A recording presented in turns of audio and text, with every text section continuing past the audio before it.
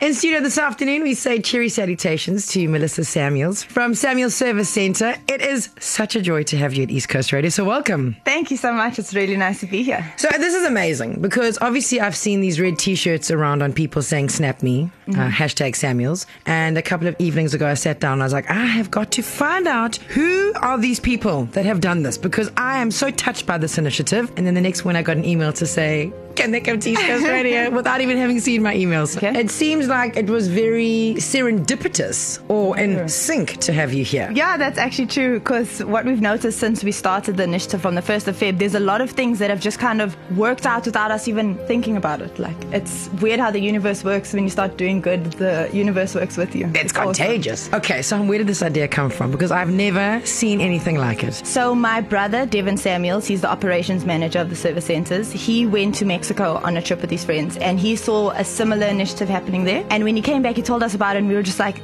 that is so amazing that the people that are living on the street, they don't actually get that opportunity to bridge the gap between employment and begging. And then we were like, okay, I'm pretty sure we can develop this idea a little bit better than how Mexico did it. And then we came up with this initiative, and it's actually a 2-phase initiative. It starts with this Snap Me project, which is where we're just kind of building the trust with the beggars. We're trying to get them to understand that employment is a patience game. Begging is very hand to mouth. It's very immediate. So now we're like, okay, we're giving you a meal in the morning. We're going to pay you at the end of the day, but you need to work with us because you need to trust us, and we need to be able to trust you that you're going to be here, you're going to be working, and then it's from there, there's a whole lot of other opportunities that we can give you, which will be phase 2. My gosh, can't wait to see what phase 2 is. Okay, so basically the concept on phase 1 is snap me, and for likes I get money. Is that right? Yes. So how does that logistically work out? Because it actually has kept me awake at night thinking, okay, first of all, who do you choose who to put in your T-shirts? Okay. And what is the rollout for them? What's in it for them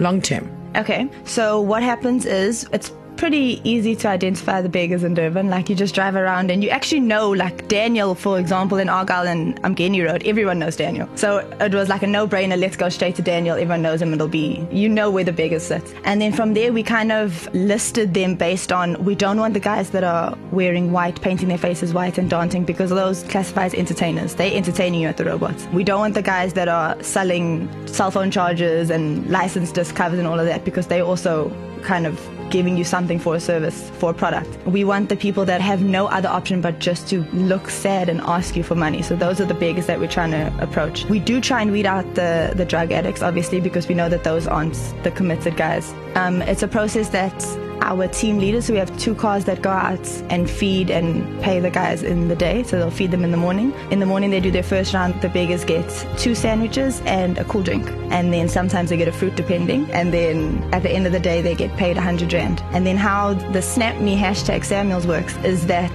the posts are tracked just by simply hashtag Samuels, and then we recognize the beggars' faces, and then 1 Rand commission gets given to them towards the end of the month. What was that process like of approaching someone that is destitute and has no money and has no home and saying, hey, do you want to put the shirt on and this is what we can do? I mean, I'm sure you had some people kind of being a little bit like, you know, this is a bit impersonal maybe? Yeah, you can't trust everyone. We had a couple incidences, but they're normal people at the end of the day. Like, you go up to them and you shake their hand and they respect that, okay, this guy's shaking my hand, this is something new for me. Like, no one ever gives me that amount of dignity and respect.